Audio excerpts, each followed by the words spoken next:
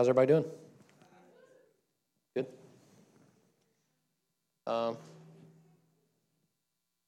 Weird noise. I've got a lot to talk about it, but before I even get to that, this kind of ties into it too. How many of you guys get distracted a lot? You do have 7 children? Right. Yeah, I got distracted before I had kids. Now it's even that much worse. So what? I just want to. Somebody's calling me. I'm at church. I'm distracted. Literally, like, look at this. Those are all notifications from this morning, from the time I left my office to here. It's ridiculous. I'm not popular. I need to just adjust my phone to not give me all those notifications. But I will say, these last couple of weeks, specifically for me and our family, we've kind of, me personally anyway, and by default my family, have really started to look at a lot of the things that we do and some of the distractions that we have. And man, I don't want to paint the phone as though it's a bad thing, but man, it can be super distracting. And I find myself and my kids so distracted that it's like we can't even do anything without every 5 seconds, like having the phone buzz or go off. And like I said, it's not just them, it's me too. I get it. It's just like bzz, bzz, something here, something there. And man, it's so difficult, I think, and we're just kind of talking. This doesn't necessarily tie into this. It's so difficult for me sometimes to really hear from the Lord because I'm always thrown off. There's no deep quality time, right? And I think that spills over into our lives and relationships that we have because we can be so surfacey on our phones and we can be so distant in areas. And it's been my concern since the beginning of this pandemic to now. And I always have to preface this to say that I completely understand people being safe and social distancing for that. I think it's smart in some ways. But long term, I think it's very dangerous. And the reason why my heart breaks for this is because we are social beings. We're made to be around each other. And when we begin to make this a normal thing, that we're separate, I think that I genuinely believe that this is the Holy Spirit. Like, that's very dangerous. It was the very opposite of what Jesus did. And I don't want to get too deep into exactly what that looks like, but just know that's how we punish prisoners. Like, we isolate them. It's how people fall so quickly into depression and have anxiety and will begin to overthink things when they're alone and they don't have people around them. So I just want to put that out there before we even get into this, because I think that's been something I didn't really know where to put it, but I think part of it has been a lot of the distractions that it's very difficult sometimes to really listen and hear from the Lord when you're constantly being distracted. It just vibrated again. Like, that was Buddy. Get up. I'm going to punch you in the throat. All right. Yeah. Help me help you. All right, hang on. Preach. You can say it. Just say it. I'm right here. Buddy ain't shy. He's probably don't text. What are you doing? You texting again? Stop texting. I'm right here. Let us have a relationship. Be my friend. He texted me again. Let's see what Buddy said. Okay, I will next time. So listen, put it on airplane mode. Yes, put it on airplane mode. So I think that and also our ability to be, I don't know what you call them now, but back in the day it was like keyboard warriors, where you can say things that you would normally say to somebody's face. It's much easier to just type it out and like, I'm pretty bold here, but if you were face to face, you could see how much that would affect another person, positively or negatively, and I'll leave that at that. I think that like I said, this is a tool just like anything else. I'm not against phones. Technology is amazing. But we need to be careful how we use these and how dangerous they can be as distractions. So I'll stop with that. What I do want to talk about specifically is identity and, well, more appropriately, I guess, love from the Father to us. Something that I feel really heavy on my heart, especially as a father, is the Father's love and what that looks like and how important that is in a child's life. And here, another thing I need to preface this with is if there's single parents out there, I know there are, this is not a dig, this is not at you. More than anything, it's an understanding of how difficult it is to play two parts. So when I say some of these things, don't take this as though, oh great, I'm a single parent, this is hopeless. Not at all, that's not what I'm saying. I'm just saying how paramount it is that fathers are in their kids' life, and this transfers over and from our Heavenly Father, okay? So as I speak through this, don't storm out or come up here and tackle me just yet. Let me get to the let me get to the end. So, but as single parents or as mixed families and things that we deal with, this applies all the way through. This is not some exclusive thing. So hear me when I say that. But I do have a few statistics I want to tell you here, because this is something that my friend Dana, who's over the Alabama Baptist Children's Home, that we've been friends for years, and he gives me a lot of this information. We have conversations. He sees things that you guys and I don't see. And he experiences things, and he's got, I always mess with him, he's got his master's in divinity, and I'm always like, well, what else is there? You've mastered the divine. You're done. But he's gone to college, and now he's got his doctorate. So now he was, in my phone, he was Dana Watson, Master of the Divine. Now he's Dr. Dana Watson, Master of the Divine in my phone. So he has spent pretty much his whole life and his whole career studying and understanding the intricacies of relationships and families and how important it is. And he seeks to help kids that don't have that in their home. Most of these kids that end up at the children's home have been abused, have been neglected in lots of different ways. I mean, it's got to be pretty serious for them to end up there. This isn't just like some light stuff. This is serious stuff. It's one of the reasons we connected with them some years ago, and we're trying to, COVID's kind of messed that up a little bit, but we're trying to get back in there to continue to minister with them. All that to say, Dana grew up in a rough. Me and Dana have similar backgrounds. He ended up in the children's home. He was, he kind of grew up in a fatherless home and dealt with some things with his mother, and he ended up in there because of the struggles that he was dealing with. And now he's turned it around, and he's making a difference in other people's lives. So it's, once again, not to say that it's not possible that this can change, but statistically, and these are some of the statistics that him and I have talked about in the past, 90% of all homeless and runaway children are from fatherless homes. It's 32 times the average. 85% of children who show behavior disorders come from fatherless homes. That's 20 times the average. 80% of rapists and anger problems come from fatherless homes, 14 times the average. 71% of all high school dropouts come from fatherless homes. That's 9 times the average. 75% of adolescent patients in chemical abuse centers come from fatherless homes. It's 10 times the average. And I've got 3 or 4 more, but you get the picture. Essentially what they're saying is it's so important that we have a father figure in our lives. Now, once again, not to say that this can't be radically transformed by our Heavenly Father, because it can, and it did for me. But I also don't want to tiptoe around the fact that took years for me to really fathom. I was told, at a young age when my dad walked out on us, and it crushed me. And people would tell me, well, now you're the man of the household. And I was just a little guy, and not quite as chubby as I am now. I was real little. And I was picked on and got in fights, and I was bullied, and I wasn't very strong. And my only real male role models, honestly, which is odd, but it was like gangster rappers. And so I would try to be hard or tough. And so I would eventually learn to fight and learn to, from my environment, I began to learn how to be tough, which was all just a wall of what was really going on inside. And so I would walk around and kind of mean mug people and try to be the tough guy, because if I didn't, people would take advantage of me. And I mean, ultimately, that was the reality that I faced. But all that to say, it was a much more difficult road because I didn't have a father. And it's not just that my father wasn't present, but it was also that I didn't have a father to speak identity to me. So as many of you guys know, and you've heard my testimony, I struggled with identity for years, trying to figure out who I am, where I fit in, why I don't belong.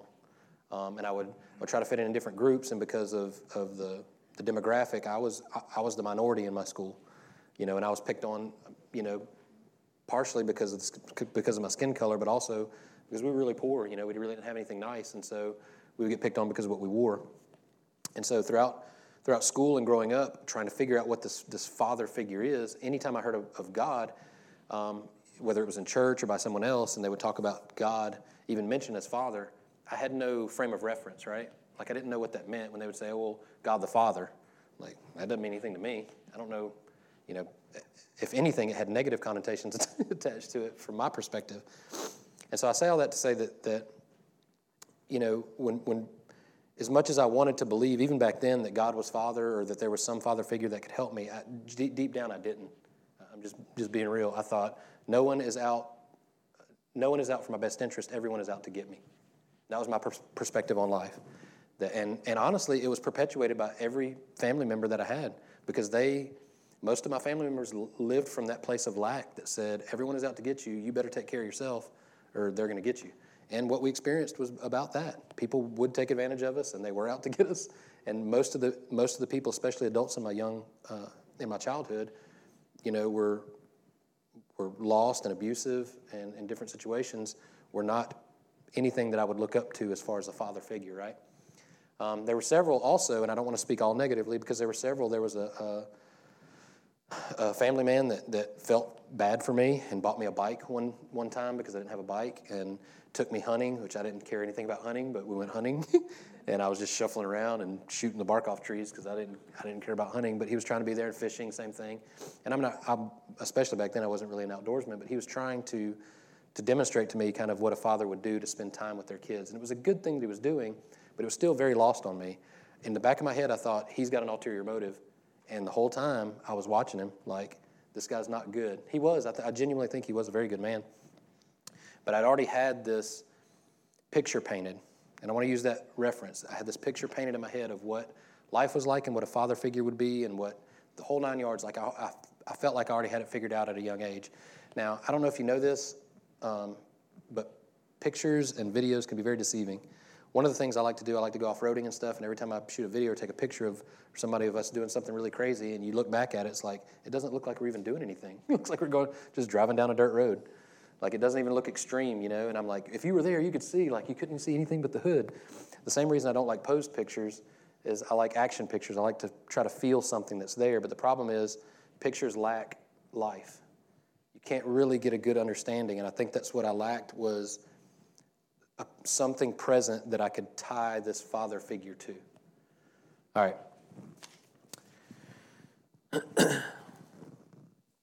And this table's got me thrown off. Distraction, right? All that to say, the picture that was painted for me was a skewed picture that was not a picture of a good God. That's why we sing all these songs about God being good. 1 Corinthians 4:14 says, I am writing this not to shame you, but to warn you as my dear children. This is Paul speaking to the Corinthians. Verse 15, even if you had 10,000 guardians in Christ, you do not have many fathers, for in Christ Jesus I became your father through the gospel. Now, I love this picture that Paul is, once again, the picture that Paul is painting as a father figure. He's not just some pastor that is just barking orders at people. He's saying, no, I care for you guys. I care for you like a father does, like a father cares for his children. One of the most recent examples that I have, and if you haven't watched The Mandalorian, this is on you. There may be a little bit of a spoiler alert here, but it's not going to ruin the show for you. And I'll give you a rundown. How many have not watched The Mandalorian in here at all? Okay. So, buddy, come on. And so don't text me anything. All right. So I'll give you a brief rundown, and I don't think any of this really ruins the show. It's still a really good show. But this Mandalorian is like a bounty hunter, and he's part of a very strict, basically a strict religious sect that says you can't remove your helmet. This is the way. You can't remove your helmet. Nobody sees your face. And so throughout the whole show, that there's emphasis placed on the fact that he doesn't show his face, and it's kind of intriguing, and it's a really neat dialogue. It goes through the whole thing and through a few seasons, and towards the end of the last season that they just played, well, let me back up a little bit. In the process of him being a bounty hunter, he finds this child, and it looks like a little baby Yoda. You've probably seen or whatever, but his name is actually Grogu. He's not Yoda. And so a few details. And so he kind of takes him as his own. He feels bad, and he takes him as his own. He basically adopts this child, and he wants to bring him somewhere where he, to his people and to his kind, so that he can help him. So basically, the whole show is him trying to figure out what he's supposed to do, and in the process, the Mandalorian is trying to figure out who he is.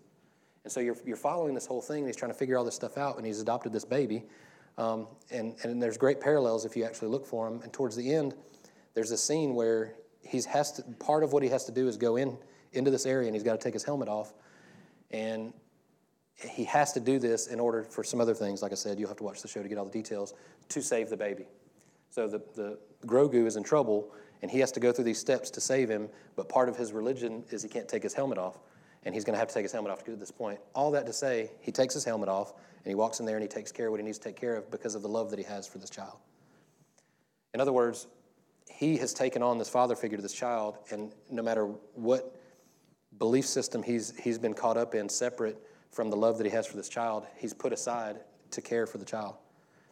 This, to me, speaks volumes to what a father would do for his kids. This, to me, paints a beautiful picture of our Father who would put on skin and come to earth and sacrifice, ultimately, his one and only Son for us. That he would wash away centuries of religion and step outside of even his chosen people to reach us. And I say us because we're Gentiles. That he would go out of his way to adopt us and bring us into his family. Not only do that, but essentially just wipe away a complete covenant with a group of people for a very long time. And I know it's just a show, and he's just taking his helmet off. But I saw that in that moment. I thought, wow, how real is that when we say, we've got all these things that we say, well, I always said, I'll never have, I was big into cars, so I was like really meticulous about cleaning. I was like, I'll never have a messy car when I have kids. You laughing, Or I'll never, anything you put behind that, I'll never do this. I'll never do this. I'll never do this. And I want to put in there, but watch, but love. Watch what love will do. Amen. Love will adjust what your priority is. And I think it's very important even when the Pharisees were criticizing Jesus about, picking wheat so he could give it to his disciples because they were hungry. They were like, you can't do that. It's the Sabbath. And he was like, you don't understand. This is bigger than this. I care for these people. You can't heal this person because this is what the law says. And he's like, look, the law of love is greater than this law that you're hanging on to. There's a covenant that I carry now that is about to complete the old one and bring a new one in.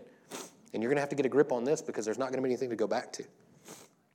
The love that I see even in movies and different things like that, and like I was saying, the love that I saw in The Mandalorian when he took his helmet off, you could see he was struggling with that decision because everything he had believed up to that point was, I can't do this. I can't do this, but I love this kid, and I'm the only one that can do this because I'm in the position that I have to do this.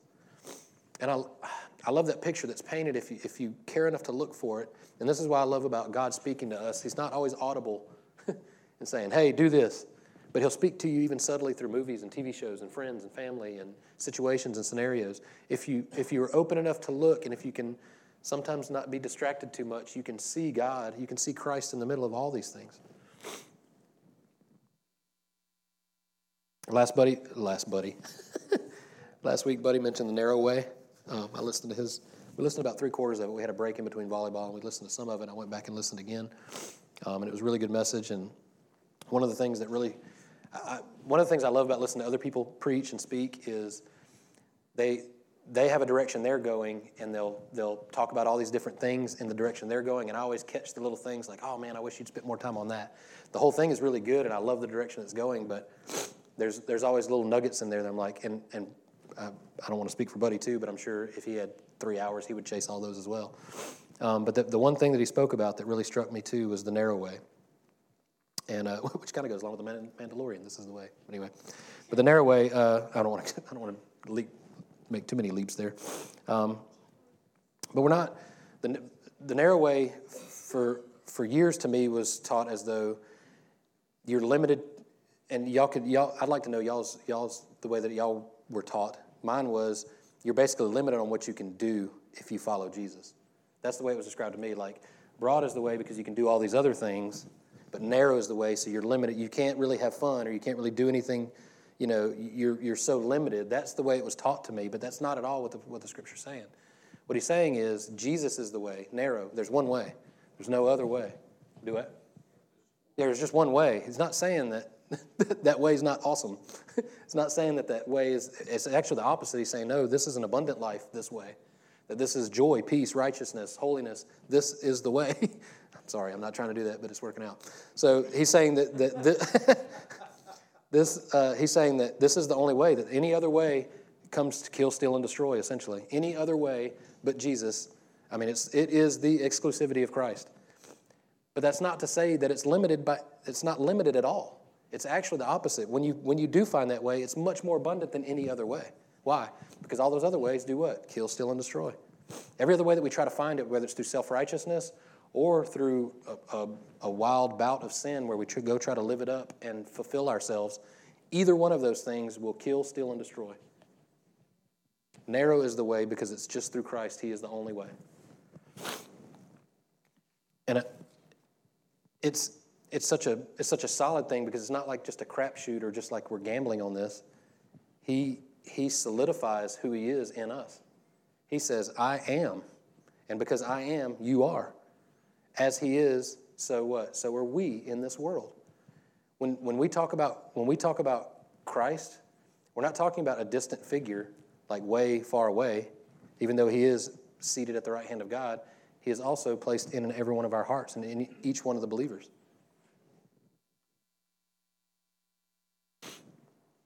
Jesus shows us multiple times how this works in Scripture. Jesus had the authority of the Father to say and do things recorded of him in the Gospels, and that what he did was the work of God the Father. A good example of this is in Mark's Gospel when Jesus demonstrated to a skeptical audience that he had the power to forgive sins, a prerogative that belonged to God alone. This is in Mark 2, 6 through 12.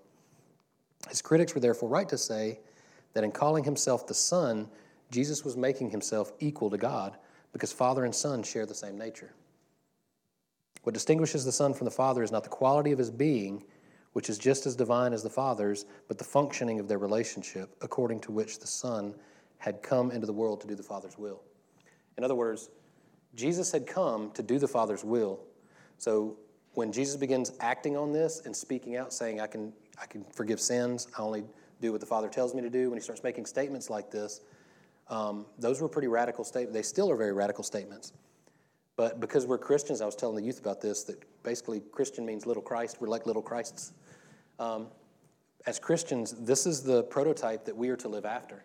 In other words, we walk and talk out the will of God to people around us. We are walking, I always say we're walking, talking temples.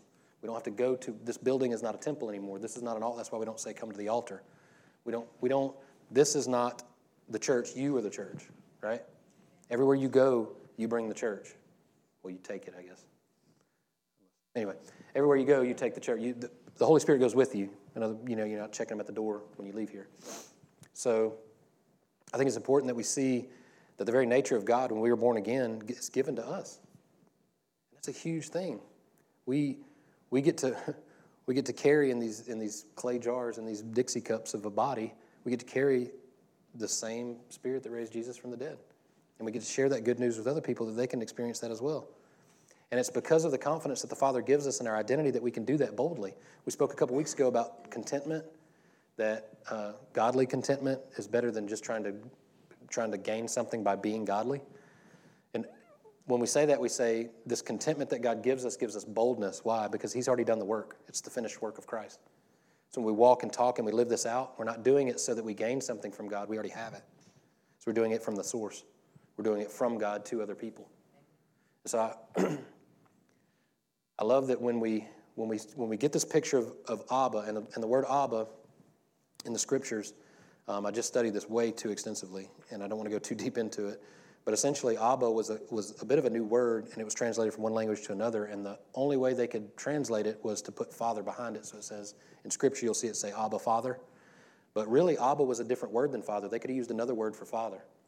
Abba was an intimate term, something equivalent to like dad or daddy, or something almost like my Father. It would be more intimate, similar to when Jesus says, depart from me, I never knew you. The word know being an intimate term of knowing, but also that we do know him.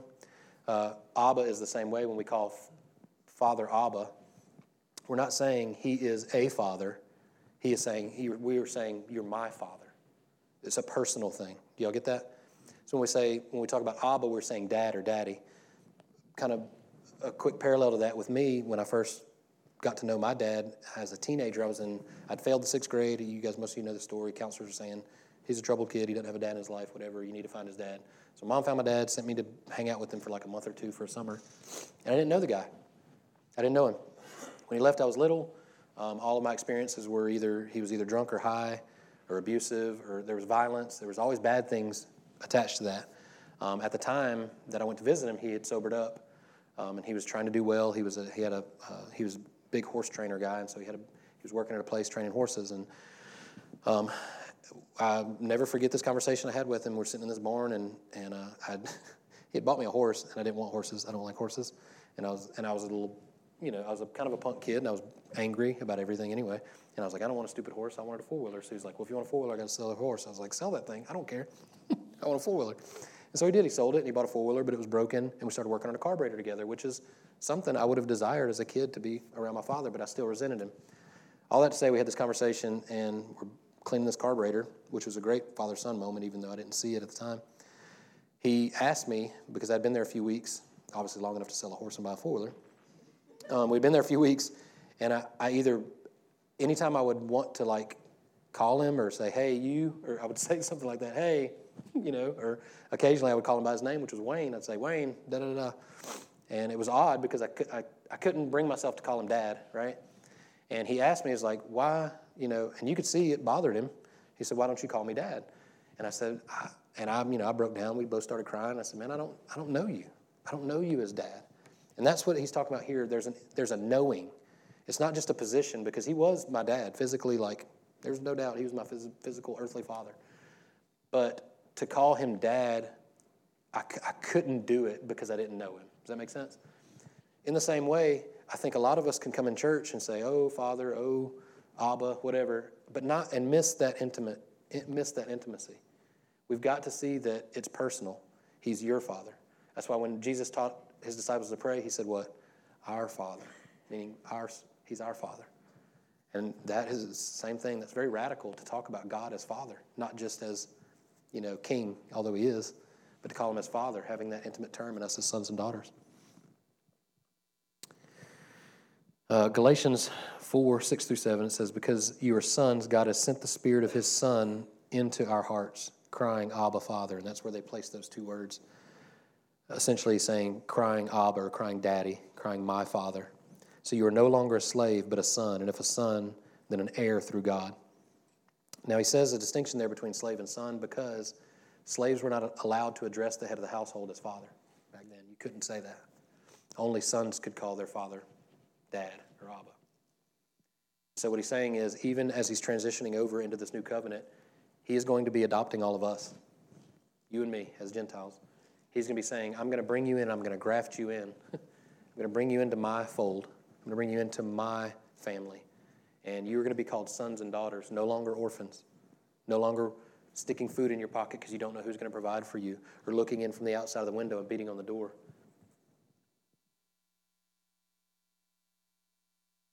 Listen, it took me years to really have sealed in my spirit God as my Father. Many of you know this story. It was Mark, my pastor here, Mark, preached on sonship for probably a year and a half, and everything he was saying was good, and intellectually I got it. I was like, man, that's good. Somebody needs to hear that, And then one morning during worship, I was just worshiping, and it dawned on me that he's my father, he's my dad, and I'm his son. And I literally said out loud, Dad, Daddy, which is not a big deal to say, but really understanding that that's true is a big deal. It's a big deal because, man, it was like, I can take a deep breath and I'm okay. I know something we used to talk about all the time was the 3 Ps, so it must mean something if they all have the same first letter. But protection, provision, and promotion. Growing up in the environment that I did, I thought that I had to take care of that on my own all the time. I got to protect myself. I'm going to provide, and I'm going to promote myself. It's pretty much the American way, too, in our culture. That will be pushed on you pretty often if it hasn't already. But I'm telling you, there's someone else that is there for your protection, provision, and promotion, and it's God the Father. And he is looking out for you. And we are a reflection of that. Just like the moon has no light of its own, but it reflects the light of the sun, and you can see it so vividly. That's what you and I are. We reflect the heart of the Father to people. We say, he is your Father too. And in those situations I talked about, this is a bit twofold. So for fathers that are listening, if you're listening online or in here, as a reflection of the Father, we've got to be active and passionate about fathering our kids and fathering even sometimes not our kids, the kids that that end up in our fold, right? We've got to be, listen, God's love is not passive. It's aggressive. We've got to do that. In the same way, when we don't have that father figure in our lives, single mothers, mixed families, whatever it is, you have got to express the heart of the Father to your kids, whether it's through a friend that you have or another father figure or just through Scripture. Listen, this book right here is a 66-book love letter to you. Read it. It's got lots of good stuff in it. All good. It's all good. All of it, even when it doesn't look good in the grand scheme of things, it's all good. The whole story is great. If you don't know where to start, get the Jesus Storybook Bible. It's a kid's Bible, but I learned a ton from it. It helps you understand the Christ-centeredness even of the Old Testament. Seriously, like, I'm not even joking about that. It was one of the most radical things that we read to our kids when they were little kids, and I learned a ton from it. I never saw Jesus in some of those old stories until I read the Jesus Storybook Bible. It's a big hardback, colorful book with pictures in it. It's got pictures, man. Get it. It's good. Use it as a parallel while you study. I swear it's good stuff. Jesus Storybook Bible. No, they're not paying me to say this. I don't even know who wrote it. I'm just telling you it's good. But fathers, we have to be in the game. Last weekend we were at a volleyball tournament, and I'm not into sports really at all. Tracy will scream at the TV more than I will when Alabama plays. I don't care. It doesn't matter. I don't mind watching a good game, but I'm just not in sports. But I love my kids, and I want to see them succeed, and I want to see them, work hard and do well and that kind of thing. And so we were watching, Jordan was playing a volleyball game with her team, and she played a really hard team. First, right out of the gate, it was early in the morning. I was tired. I'm sure they were tired. They played very well, and they lost. They barely lost, but they played a really good team. Well, the way the brackets work, if you play a really good team and you lose, well, then you play a team that's not quite as good, right? So they played really well together, and I was proud of her. No big deal. I wasn't upset that they lost. They were upset they lost. But I told her, hey, you played good. That was great. Keep it up. Next game, they played a team, and this other team was not good. They weren't. They should have beat them, but they didn't play well together. For whatever reason, I don't know what happened, but there was like somebody flicked a switch, and they stopped talking to each other, and they stopped. Like there's one specific thing that drives me insane, and apparently drives the coach insane too, is when they all run to the ball and they stop, and the ball hits the ground. That drives me insane. I'm like, I would rather y'all collide. At least you're trying to do something. But there were several times in that game when they would all run in the middle and they'd look at each other and nobody would talk. And we were always telling them, talk. You have to communicate with each other. Mine, say mine. It's not that complicated. Or yours or whatever. And for whatever reason, they were like silent and they missed it and it would hit the ground. And Tracy had to get up and walk around. Like, I don't yell. I was just like, I can't do this. I would get up and just walk around. It's like, all right, okay, calm down. All right. And it was because they just weren't playing well together. And I saw another great parallel there in life with us, especially as fathers. We can't just sit back and hope that things work out. We have to get in the game. Something that I've been praying and speaking to myself, or maybe the Holy Spirit speaking to me, is that I've got to be a little more proactive in our family dynamic and making sure that I'm leading the way that I should be leading and I'm as involved as I need to be. It's very easy, and I'll tell you for me personally, it's very easy for me to just assume that everything's okay and be a little bit disconnected. I need sometimes for Tracy to remind me, hey, you need to, X, Y, and Z because this is what the girls need. Because I don't know how you ladies think. It's a little different. Yeah, Nick don't know how ladies think either. I do. You do? You have a secret? Hang on, somebody record this. What's the secret? The secret is I don't know. No, you talk a lot about the father not being around, but there's plenty of people that have their father around, but he's not engaged. Right. And that's just as important, if not worse. At least you know where you stood with your dad. You didn't have a dad. So, yeah, there wasn't a question mark there. But some people have their dad, but he's still not there. What Yeah. I mean? He's chasing, money or trying to, and he may have good intentions. I want to provide and do all those things, but at the end of the day, when the dad's not involved, in day-to-day things and, the nurturing and caring and, protection and all those things, even though he feels like he's protecting because he's got a gun or whatever. You know what I mean? Like, right. There's a lot of that. But also, don't discount the mothers. I feel like the mothers are a picture of the Holy Spirit. For sure. They're a comforter, and that's what he is. They lead us in truth. They help us to see past all those things. So I think that's important to remember. Yeah, and know that I can only speak of so many things on a Sunday morning, so I'm not negating the mother figure here. I'm just focusing on this for this reason. But no, that's fine. No, look, you want to take this outside? No, no. But what you said sparked something that really does need to be said. Needs to be said. Well, two things. One, please hear me. I'm not trying to pick on guys. I fall short, you fall short. I'm not trying to say you need to feel bad about yourself. Just recognize some of these things. And I think us communicating these things will help us to be a little more involved. Now, at the same time, there is a lot of pressure put on fathers a lot of times, especially if we are the main person who supplies the money, I guess you could say, whatever you want to call that, provider, I guess it would be. Breadwinner, yeah. So if we are the breadwinner, there's a lot of pressure, and sometimes we need to be patient with us. Ladies, be patient with us, because sometimes it can be a little stressful to deal with some of that stuff. At the same time, us, and I speak to me, I'm not talking to you guys. Y'all just listen to me talking to me. Don't beat me up after this. We cannot use our jobs as an excuse to be disengaged. And that's what you kind of, I think you were kind of touched on that really sparked when you said it. Because that we can, and I say we by me, not just you guys, me, we can do that. We can disconnect sometimes by doing that. We can say, well, I can't do it because I'm just so busy with work, and we can use that as an excuse to not be as engaged. And,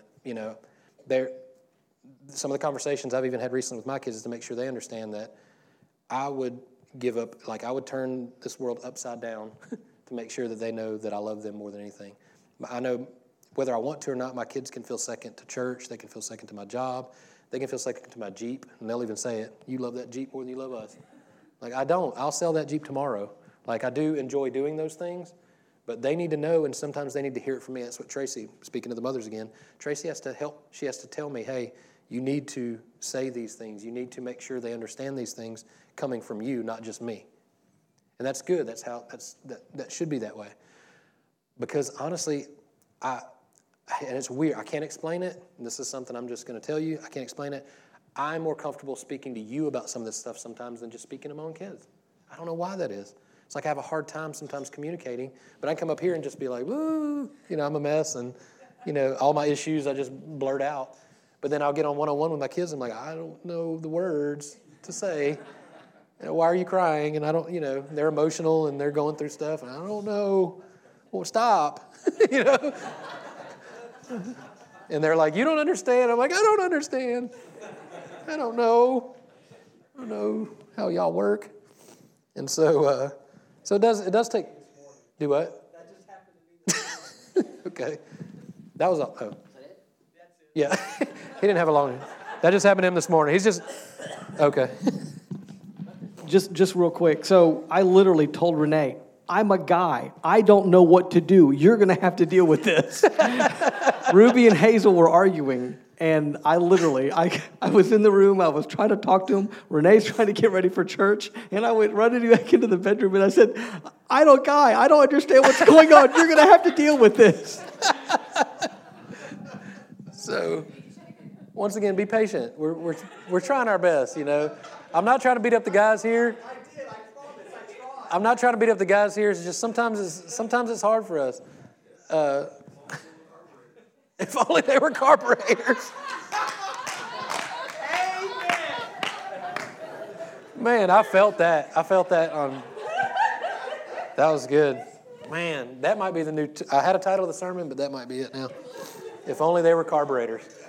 Yeah, I wanted to interject a different viewpoint from what you're at, where you're at. And my viewpoint is not from a father, but from a child. Okay. I am a child, and it makes me cry every time. But when I have been troubled, I considered Ray Starling. When Kathy died, he had no Kathy. He didn't have a mom. He runs to Bill for everything. He wouldn't leave Bill for nothing. I says, that's me. When I'm troubled, I run to Father God, and I crawl up on his lap, just like Ray did to Bill. And so, yes, I'm a father, but I'm a child. That's good. And it's just so comforting to sit in Father God's lap. There isn't anything that Bill wouldn't do for his kids. Right. That's the way I am. I didn't have a stellar father figure. I didn't know him. He was chasing after money, like you said. And so I don't know what a father is until I look at what I would do for my children, Right. or what Bill would do for his. Yeah. And so I'm the child, Yeah. and I just run to him when I'm in trouble. Yeah. Well, you didn't interject. You just finished my sermon for me.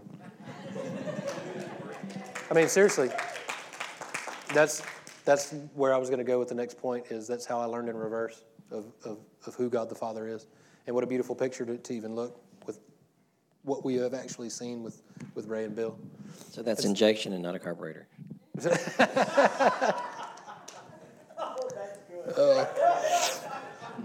Oh man. So,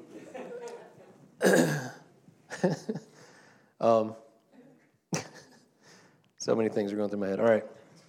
So, this fatherly love, I'm trying to skip around what he just, Fred just said more eloquently than I could have. But to kind of sum all that up and to kind of wrap that up,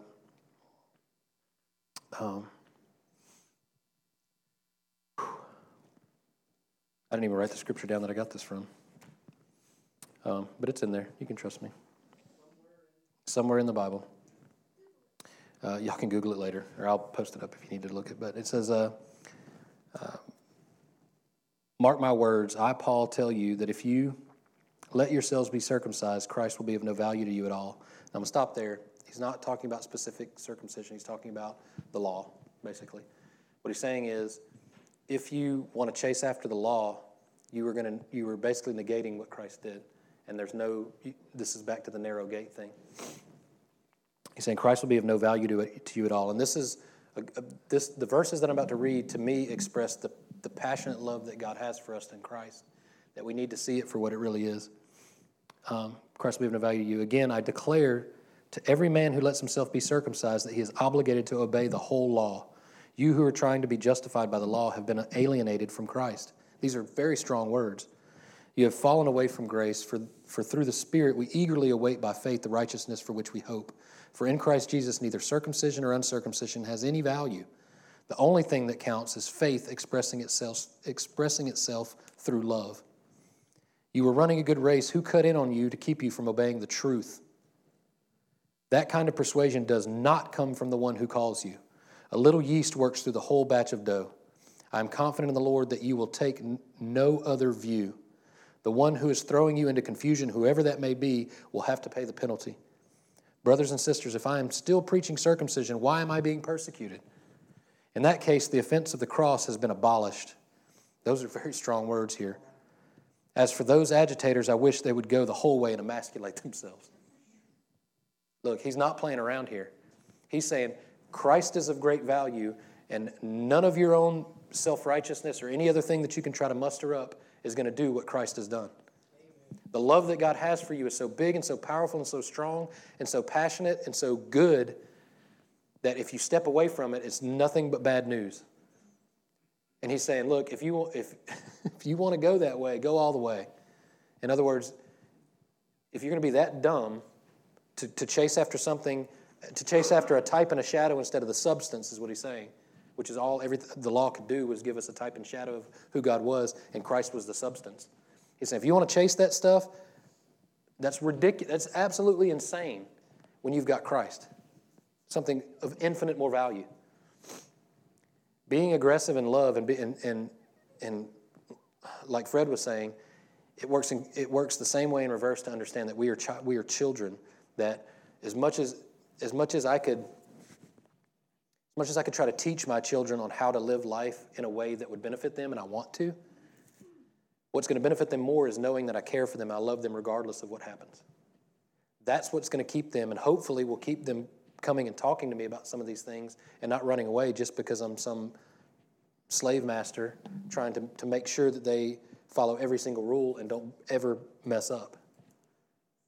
My heart is for them to have the best life that they can possibly have, but at the same time, if they don't know my heart behind it, it doesn't really matter. Something Brian and Courtney and I were talking about in there If we can't, you could have the greatest revelation in the world, but if you can't present it in a way that a child can understand it, they don't understand it the same way that we understand it. So that's why relationship is paramount here.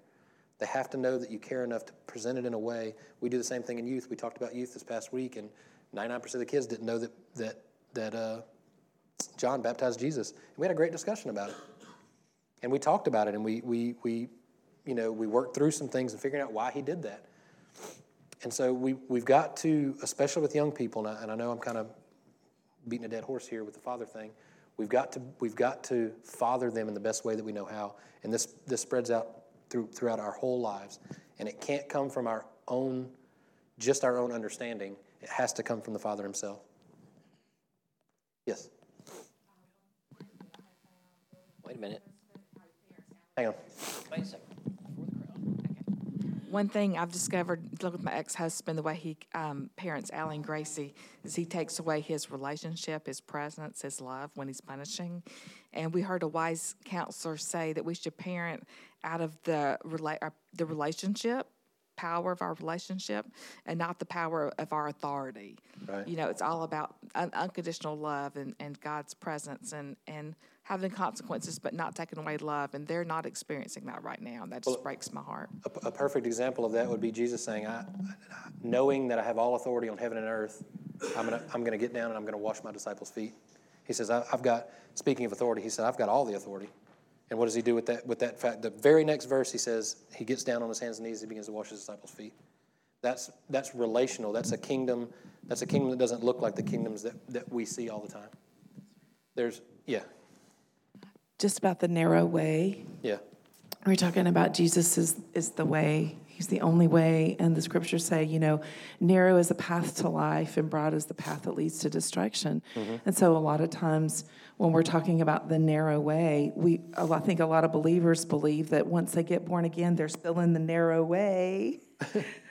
And they're actually not. Right. Because what happens is when you receive Jesus and that relationship, then you have things like when David spoke, he said, he's led me to a wide place, right, an open place, a place of safety, a place of joy because he delights in me. And that's all about relationship too with the Father. I mean, it's like, yeah, Jesus is the way, but the life he wants to give us is abundant until it overflows. And It's all based in relationship. And he doesn't want to remove any of that from us because he loves us. And so, yes, narrow is the way, but when you're in the way, your life is abundant. Well, and it goes back to the painting the picture thing. For whatever reason, that was the picture that was painted for me. That this narrow way was limited. Right? I mean, it was just the picture was painted incorrectly for me. That wasn't what it was talking about. It was a scripture taken out of context, really is what it was. Yes. For the picture, it's like Dorothy stepping out of the cabin when she landed in Oz. Yeah. Everything before that was black and white. Oh, yeah, that's true. Or even Narnia. If you want to go that far, look at Narnia. Narnia, too. Yes. Yeah, opening the cabinet. That's right. It is limitless and wonderful. So one thing, I want to give you a real quick story that just happened to me this past week, and I'm going to try not to get into too much detail because there's some personal stuff that it's not going to make a difference, but I want to get the point across. God our Father is not passive about how he loves us. He is very aggressive. He is relentless in his pursuit for you to know who he is and for him to know you in a deep way. I was in a bad place this past week. At one point, I was legitimately ready to throw my hands up and just give up on everything. I mean, not to say I was going to do it, but I was real close. Like I was just in a really dark place. I'd found myself focused on one thing, and I'd forgotten everything else. And I don't know if you've ever been there, but I was there last week. And I was, Tracy knew some, and some of you guys that I talked to knew some, but not probably to the extent that I was really feeling it. And I was just in a real dark place. And it's amazing. I just preached on, it's amazing that I just preached on this 3 weeks ago, and then I find myself, how quickly I can find myself in that position. I say that to say this. We were in a hotel, I guess it was Saturday, for the volleyball tournament, and we decided just to spend the whole weekend over there. One of my trying to escape, try to get away, try to reset or whatever. So we're just going to go and just take a little mini vacation over there and just get away for a minute and try to see things, but nothing was really fixing it. Obviously, because I wasn't looking at Christ. But for me, I was trying to fix things and trying to work things out, and I was just found myself in a real bad way. All that, and I get a call from a friend of mine who I know very well, and we talk, most of the time we talk very rigid about theology. He'll shoot me a question, you probably heard me talk about him here several times, and we'll go back and forth, and we debate, and we get pretty heated sometimes. And he's very black and white. Like, he's not a very emotional person, and we've gotten into talks about Scripture and what this looks like and what this doesn't look like, and we don't see eye to eye on a lot of things, and we don't agree on a lot of things. But he's still a very good friend of mine. But I have to paint that picture so you know who he is. He doesn't really call a lot to talk about like emotional things. We're more rigid in our conversations. Does that make sense? Well, he called me out of the blue. He rarely calls me. Usually we just text. He called me out of the blue, and I was like, this is weird. I need to answer it. Maybe he's in trouble or something, you know? So I answered the phone, and I picked up the phone, and he said, well, he started off with, hey, just wanted to tell you that you're awesome. And that is not what he said. That's like, I legitimately took my phone away. I was like, what? What does that even mean? Are you messing with me? You know, what are you talking about? And he proceeded to encourage me, which is completely out of character. Not that he's not an encouraging person, but it's just, does this make sense? It caught me off guard. And he began to just unload like all this encouragement on me, and I was like, whoa, I don't know what to do with all this. This is odd, you know. And I say that because many of you do that often, and I appreciate it. But for some reason, well, not for some reason, I know why, God needed him to do it because it caught me off guard. If you'd have said it, I'd have been like, thank you, that's so nice, you know. I know that you care for me, and I know that you love me. But he did it in a weird way so that it would catch my attention. And what it did is it drew me from what I was so caught up in back to Christ. It said, what that event told me was, Justin, from God, Justin, I love you so much that I'm going to find an interesting way to get back to you so that you see that I care. Amen. I know you so well that you know this is odd that he would call you. And listen, I had lunch with him a couple days after that, and I told him how odd that was, and he said, yeah, it was odd to me too. He said, I was real awkward. He said, and I remember, I was driving down the road, and he said, and like I said, the terminology is a little different because he comes from a little bit different background, and so I'm a little more fluid with the way that, you know, the Holy Spirit leads to do things, and he's not that. He's real rigid, and so he said, I don't know what it was. I was like, well, I know what it was. It was the Holy Spirit. He's like, yeah, I guess it was. He said, I didn't want to do it. He said, I thought to myself, Justin's probably joking around because he had no idea that I was going through this. That's another thing. He had no clue, none at all. And he said, legitimately, Justin's probably goofing off, like making fun of somebody or doing something stupid or, you know, messing with the Jeep or whatever. And he's like, I'm not calling him. He said, but it just kept pressing. And he said, so I just picked up the phone and called you. Wow. And I'm like, whoa.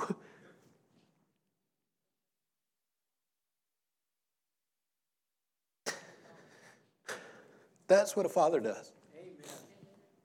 And he does that for you. It's not just me. He does that for you.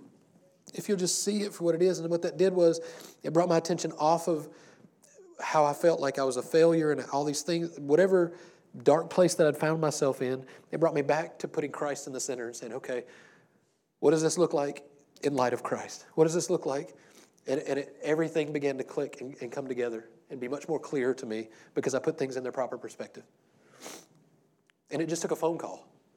And for him to be obedient to the Holy Spirit when he didn't even want to call. That's how much God loves you. That's how much he cares. That's the abundant life that he gives us. It's not this, he's not some cosmic killjoy with this narrow way that you're not going to be able to enjoy. No, he says, I give you abundant life. What are the results of this life? Peace, joy, kindness, righteousness. All these things are fruits of what? The Spirit of God and you together. The picture that was painted in Christ is the prototype that and one of the questions we had, I love the youth because they are so genuine with their questions. And one of them was like, well, what about Jews? Do Jews go to heaven? And I was like, well, if they believe in Jesus, they do. And which was a good question. I was like, because, you know, rightfully so, they were upset because they were God's chosen people, and then we got grafted in. But yeah, it's still the narrow way. It's still Jesus. So yeah, I mean, anybody. There's no, and then I'm going to get off on another tangent, but one thing that we have to realize is, another picture that was painted was, does blank go to heaven? We've got to get we've got to metanoia, we've got to repent from that way of thinking. Our jobs are not just to get people to heaven, our jobs are to represent the Father and place heaven in people. In other words, your job as a Christian is not to catapult people out of this place. Your job as a Christian is, you were given the ministry of what? Reconciliation. Your job as a Christian is to reconcile God to people because that's Jesus' heart and that's God's heart.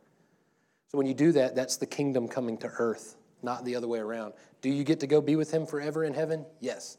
What a bonus that is that comes along with it. But that's not the primary Christian's goal. It wasn't Jesus' goal. Jesus' goal was to reconcile the Father to you. Amen. And he did it. And he did it. He did it. It's done. Now you get to give the good news. Yay. What a great narrow way.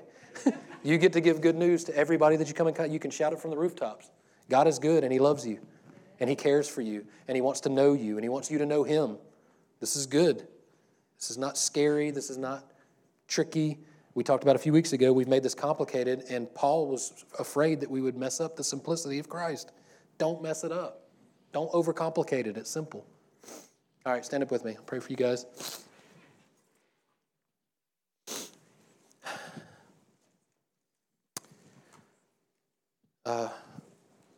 Father, Daddy, Abba, we pray as sons and daughters, not as orphans. We pray as people who trust you and know you. We pray as people who know how good you are. Lord, that you don't just say things from a distance, but you are close to us and you speak to us step by step every day. You lead us. Your Holy Spirit isn't just there to smack us on the hand when we do something wrong, but you're also there to lead us into the good things. You're there to lead us to help others and to bless them and to be there for them. You're there to guide us into your ways because your will is better than ours and they fit. Your will fits us. Our ways do not. That's why we regret and we're frustrated and we feel all the shame and guilt when we try to shortcut your Holy Spirit. Lord, lead us. We need you to lead us. So, Father, as we leave this place, Lord, I'm thankful that you go with us from parenting to work to school to just life. You have not left us alone. You said you will never leave us or forsake us, and we hold on to that. You're what keep us grounded, but you're also what keep us wide-eyed because of the amazing things that you do in our lives and those around us. In Jesus' name, amen. Have a great day.